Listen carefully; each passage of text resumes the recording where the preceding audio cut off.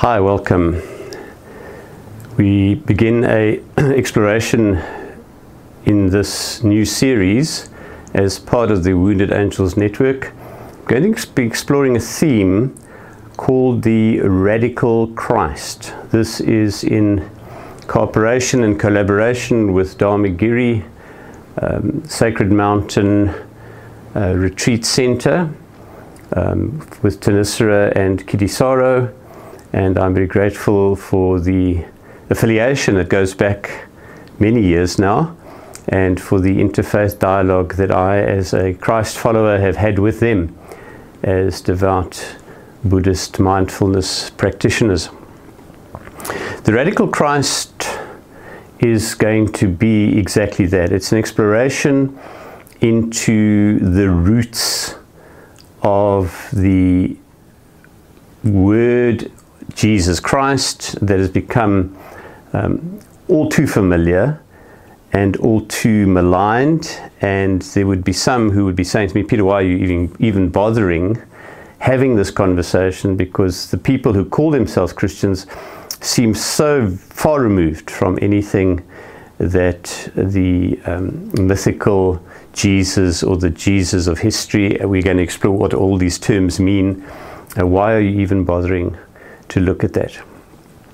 Well, the reason is that I think it's time in this modern era, in this millennium, that we do a critical re-examination of what exactly it means to be talking about the radical Christ. And I'm using the word radical very carefully, as that which goes to the root of, the radix, the root of what the Christ really means.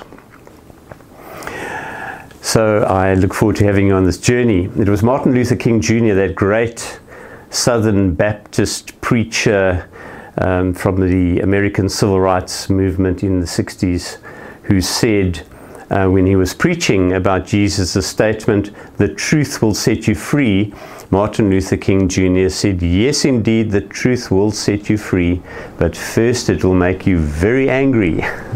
And so I hope to evoke some disturbance and some anger perhaps, but most of all some interaction. I have been exploring these themes in my print column in a local publication, the Weekend Post, here on the southern tip of Africa in Port Elizabeth and in the Eastern Cape, and have had a lot of affirmation from people who have said, wow, thank you for getting into this stuff and giving us some new angles. So you may get angry, but hopefully you'll be stimulated by the conversation. Talking about anger, it was a couple of years ago that I was reflecting on my theological training many years ago in the 1970s, and remembering that when I was studying in my very first year a subject called systematic theology, the entire first year was taken up by our professor teaching us all the heresies, all the wrong teachings that the church councils in the first centuries of the church had deemed to be heretical. In other words, what he was doing in that entire first year was saying, it's not this, and it's not this, and it's not this. And I was reflecting on why you would take young minds wanting to study theology and teach them what theology wasn't. And then it dawned on me what a clever strategy it was, because if you can exclude all the competition, if you can say it's not that, and that's wrong, and that's wrong, and that's wrong, and by the way, this is also wrong, and this is wrong, and this is definitely wrong, then you can corral everything to a very narrow stream of what you can then call orthodoxy, a word that means a true faith, true belief. And I just got so angry thinking of how I had been manipulated, and all the students with me, and corralled to never ever think outside of that box that had been defined as orthodox, true faith. That which is contained in the creed. do not deviate. Well, I think that kind of thinking is virtually impossible these days, and that's probably why in South Africa there are very few universities that still have open and viable theological departments of divinity, as they were called. They've all shut down. Probably rightly so, because we live in a world that is far more diverse, and where thinking is far more diverse, and one cannot continue to say, not this, not this, not this, I'm not going to look there, I'm going to stay in my little echo chamber and only speak to those who think and speak like I do. And so we begin by me owning that I'm going to go and look at some of these thoughts and some of the heretically labeled unorthodox thoughts about Jesus and about Christ. And of course, the big heresy that came out of the early, what is called the patristic period, those first 4 or 5 centuries of the church's history, the big no-no was a way of thinking called Gnosticism. Gnosso in Greek literally means to know, and it means to know, and perhaps a better translation is not to know in a kind of arrogant way, but a knowing which says, I am acquainted with this. Hence the word agnoso, because A is the denier of the word that comes afterwards, or the negator of the word that comes afterwards. So agnoso, or an agnostic, is somebody who says, I'm not sure, I don't know. And so I think being agnostic is a very creative space for anybody who's prepared to keep their mind open. Now, I know this kind of thinking drives my fundamentalist colleagues wild. One of them once said to me, Peter, the problem with you is your mind is so open, your brain is going to fall out. Well, I'm happy to take the risk, because I want to forever be curious, and I want to always be asking, this is interesting, let's have a look at this. And I must say, I have discovered in the last 15 or 10, 15 years of my life a wonderful companion on this journey into Gnosticism, into agnoso, and that is in the person of Carl Gustav Jung. Jung was born at the end of the 19th century, and he died in 1963. He was an absolute intellectual giant, one of those encyclopedic minds that took on everything and put together a compendium of work which the world is still exploring and continuing to dig into. And in Jung, I found a hero, if you like, and somebody who's prepared to think and ask questions that formerly were not appropriate. And so what Jung did, and his background came out of the very, very orthodox, true believing church of his day. His father was a Reformed Swiss pastor, and Jung grew up with this man who he wanted so badly to respect, wanted so badly to learn from, wanted so badly for his father to be a role model for him. But in his father, he saw a frightened, depressed, shut down person who was too afraid to ask any questions outside of the box. And in his writings, in Memories, Dreams and Reflections, which is the place I would start if you wanted to get to know about Jung, is to read Memories, Dreams and Reflections, MDR. It's a book that kind of summarizes his journey. And in there he talks about how he got himself all excited when he was going to be confirmed by his own father and taught the faith. And when that was over, it had turned out to be a major anticlimax and something very sad for Jung. Because he had not had any real encounter with this thing that his father was trying to sell. He had found dogma, he had found religious formulations, he had found creeds, but he had found no direct experience with something much bigger that he desperately wanted. And in that, I find myself resonating with Jung, because at our deepest level of being, don't we really want to connect with something bigger than ourselves, something that draws the whole of life together and doesn't leave us with some empty ritualized creed and dogma? So it's with Jung and Jung's exploration of Gnosticism that I want to begin this conversation around the radical Christ. There's a delightful interview that I'm going to insert at this point in the video. It's an interview that is held by the BBC with Jung right at the end of his life. He's an old man, and he gets asked about his faith. Have a look what he says. 2 years before his death, he spoke to John Freeman of the BBC about his life.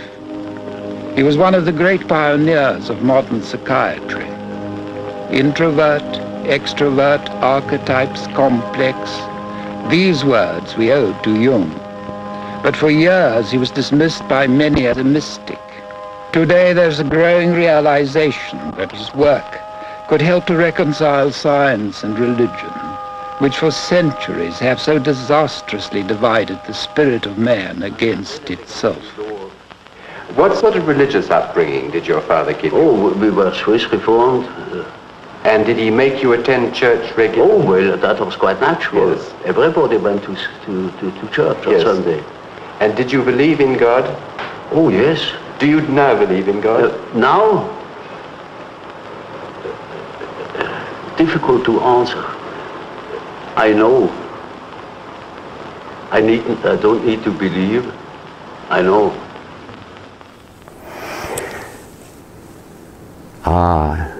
I don't believe, I know. Gnosso, I know, I am acquainted with. And there is the contrast in that statement of Jung.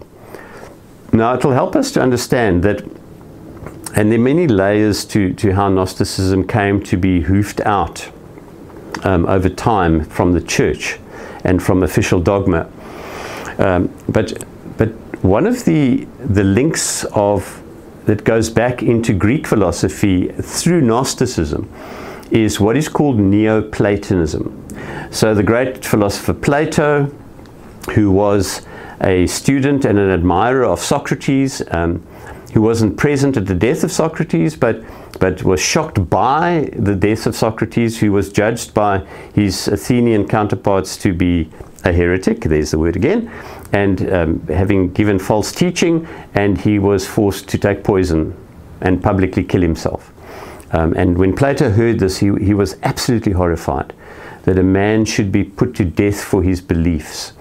And Plato then goes on to build on that Socratic maxim which says, know yourself. It came from the Oracle of Delphi, but it was very much part of Greek thinking, and Socrates promulgated, and Plato afterwards, know yourself. And so for Plato, and for the Neoplatonists, those who came after Plato, knowledge of that which is bigger than ourselves, knowledge of, call it the divine if you like, call it soul if you like, call it life with a capital L, something bigger than ourselves is knowable by every person who is prepared just to open themselves to some kind of contemplative practice, to consider, to contemplate, to examine. to dig into, to be curious about all of these dynamics. Not just simply to take something on face value and say, oh, well, this is what the creed, this is what I have to believe, this is what I should believe. But to gnoso for yourself, to explore for yourself, to know, not because you've been told it is so, but to know by direct experience of being, of putting yourself in the place of experience. And Plato told a beautiful story to illustrate how trapped we can become in dogma and being told what life is about and not exploring for ourselves.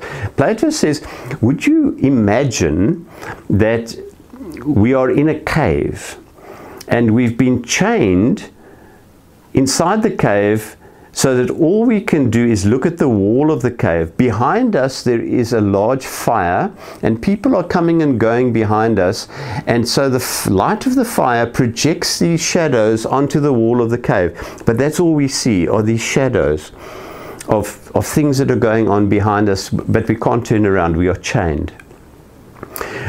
How would it be, says Plato, if somebody could be loosened from those chains, not only to see what was going on behind them, but to also discover that there was a way out of the cave, and to move towards the light, get outside of the cave, and to see the reality outside the cave of a much bigger, much more expanded world. Wouldn't that be wonderful, says Plato?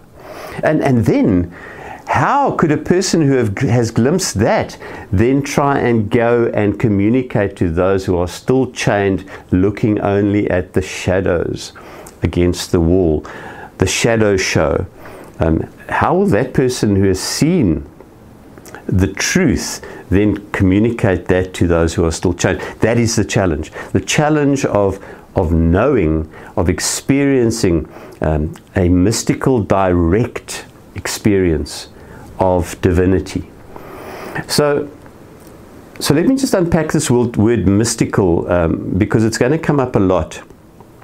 Jung was accused of being a mystic. People were afraid, and he himself as a scientist didn't want to be called a mystic, because then people would find it easy to write his work off. And so he walks this very fine line of having these deep gnoso experiences in himself of being, and the Platonic thing of getting outside the cave and exploring the unconscious through dreams and insights and intuitions and going through all sorts of ancient medieval texts and finding that there's this whole collective unconscious history of humanity, that we are these spiritual beings who have a capacity to know things beyond our own limited consciousness, on the one hand. And on the other hand, Jung is the scientist. He's a medical doctor, he's a psychiatrist. He wants to be an empirical scientist, he wants to be clinical, he wants to be logical, and stick with that discipline. And so that's what makes him so brilliant, because he manages to synthesize and hold together those tensions, that he doesn't become some otherworldly, unrelated, ungrounded, unrooted mystic floating away, but a deeply practical person working with his psychiatric practice, helping people through their neuroses, through their psychological mind states of suffering, but at the same time grounding them in this deep consciousness that today we would probably call spirituality. So what is a mystic? The definition of a mystic is somebody who is able to have a direct and unmediated, and I'll come back to that, an unmediated experience of the divine. What do I mean? Well, the truth about most religious practices is that they are centered around the experience of one person who has that mystical, direct, unmediated. In other words, it's not a mediator, it's a direct. That person encounters the divine directly. Mystical experience, and then comes and tells others, the people back in the cave, hey, I've had this amazing experience. And then the people in the cave, the shadow watchers, say, what did you do? And the person who's had a direct experience says, well, I was doing this, and I was doing this, and I was doing this, and I was doing this. And the people say, well, let us go and do that as well. Let's follow these steps. Make a list, give us a recipe. We'll go and follow the recipe, and hopefully we'll have the same experience. Of course, it doesn't work like that, but it is the basis of how religions are formed. All religions. There's the pioneering direct experience of the founder, and then there are those who follow the ritual and the recipe in the hope of having that direct encounter, instead of allowing themselves simply to open to the experience of their unique being so that they can encounter from their own context. Not trying to replicate somebody else's recipe, but from their own context, create an encounter with the bigger picture outside of the cave of ritual and entrapment. So it's this mystical reality that for me is what makes Jesus so radical. And we're going to explore how the Christ notion, the whole idea of the Christ, transforms our understanding of who we are as humans. But we'll get to that. Right now, I simply want you to notice that Jesus, whether it's Jesus of Nazareth, and we have to admit we don't know much about Jesus of Nazareth. There's a lot of evidence in the Bible, but that is not really admissible in a discussion, because you've got to bring evidence from outside of your own family. It's a bit like you can't go for a job interview and bring a testimonial about your character that's been written by your mother. Do you understand? There's got to be reference from outside of your in-group.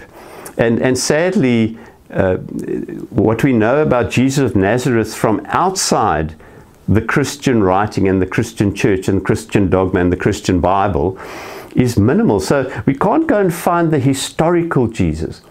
But what we can explore is this notion of somebody who discovers the reality in themselves that they are the divine child of God, the Son of God, to use the traditional term.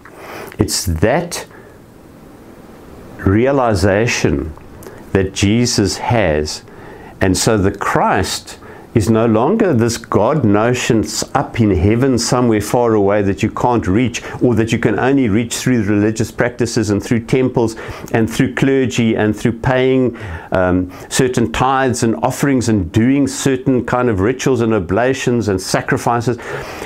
Jesus short circuits that whole thing and says, no. Your Father is God, and God is your Father. And by the way, the kingdom of God is inside of you. If you're a conscious human being, you can be conscious of being divine in yourself. You don't need a temple for that. You don't need a priesthood for that. You don't have to go through this whole economic transaction of buying sacrifices and then making the sacrifice and keeping a whole cult going financially, this whole financial model that was the Jerusalem of Jesus' day. He overturns that, literally. He overturns the tables of the business, the religion as a business, which gets him killed. People don't want that. People want to monetize religious practice. There's got to be some income stream coming from this thing, and if we can just sell little bits of the vision outside the cave to people, well, then we can keep them controlled. The radical Christ, the Christ I want to explore, turns all of that upside down and says to me, says to you, you can experience in your being the reality that not only is God in you, but you are, like me, says Jesus, a child of God. You are God. You don't have to give your life to God because God is already in you. The very fact that we breathe is for me such a powerful metaphor, because as I'm recording this, Port Elizabeth is called the Windy City. There's a huge strong wind raging outside this room as I'm recording, and I have huge gum trees outside, and they're making a lot of noise. You might even be hearing some of it in the background.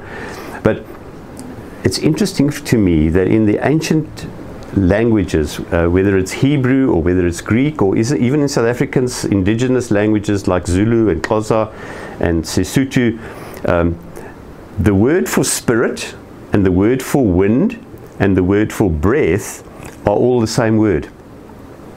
It's in Greek, it's pneuma. It is the breath. So the wind and the breath, the evidence of life, and spirit are all the same thing in the ancient thoughts of our forefathers and mothers. And it is if we could just bring ourselves to the breath and celebrate the fact that in this breathing, maybe I'm not the one doing the breathing, maybe I am being breathed. And then we begin to glimpse some of the things that Jesus says about the kingdom of God is within me, that we are the children of God, that we are the temple of God, as St. Paul puts it. And in St. Paul's finest writings, some of his writings are really quite prejudiced, but in his fine moments, St. Paul can say things like, in God we live and move and have our being.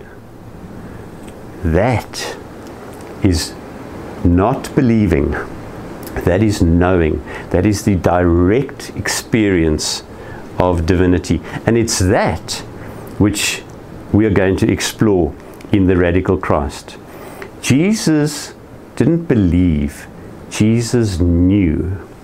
He knew from a young age that he had to be about his Father's work. He knew deep within himself that God wanted to be accessible, as close as a parent, as an Abba, as a father and a mother, a nurturing presence for each and every one of us. And so I hope you'll join me, and I hope we'll have some fun as we explore some of the stories that Jesus told. Because you see, belief always wants dogma, whereas knowledge and curiosity want stories. It's the stories that we tell that really bring our life around, and we are inveterate storytellers. So we're going to be exploring some of the stories. Tell me the old story. We'll tell each other the old stories that Jesus told, that illustrated for us the radical nature of his reign, of the reign of life within us. And most importantly, there's no temple required. No temple required. So thank you for your attention, and I look forward to continue this journey with you, as on the Wounded Angel Network we have a look at the Radical Christ. Thank you.